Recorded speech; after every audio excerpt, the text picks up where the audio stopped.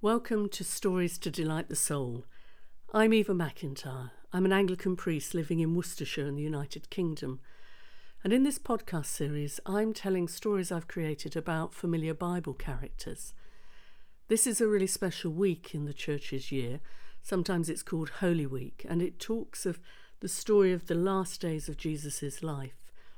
So during this week, there will be a story for each day of the week, thinking about that last week of Jesus' life.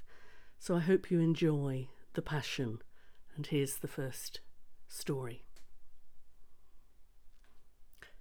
Let's be quite clear. Jesus knew exactly what he was doing. It was Passover. Jerusalem was heaving.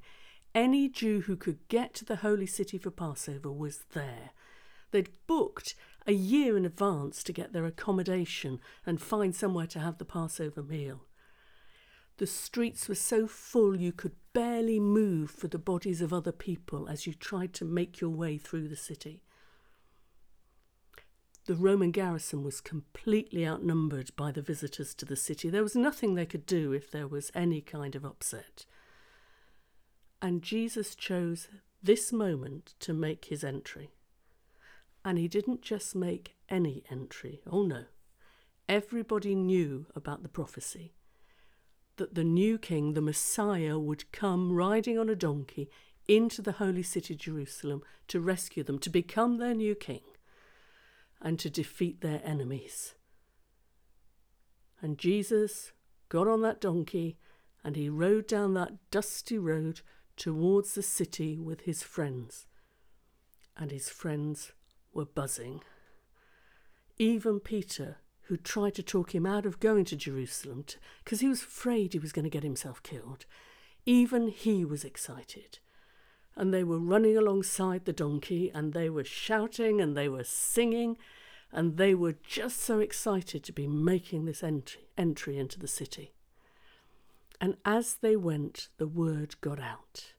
And every village that they came across, more and more people joined them, first in tens and then in hundreds and finally in thousands, until this crowd was enormous and the sound was deafening of people singing and chanting and shouting and dancing. And they got to the gates of the city and the guards were overwhelmed.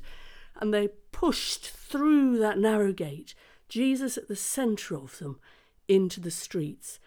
There were so many of them that there were people with their backs up against the walls as people tried to push through to get to the temple, where Jesus got off the donkey and went inside, into the court of the Gentiles.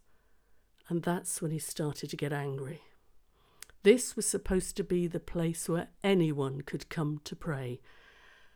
Jews, non-Jews, women, children, anyone was welcome in this court. But could they come and pray?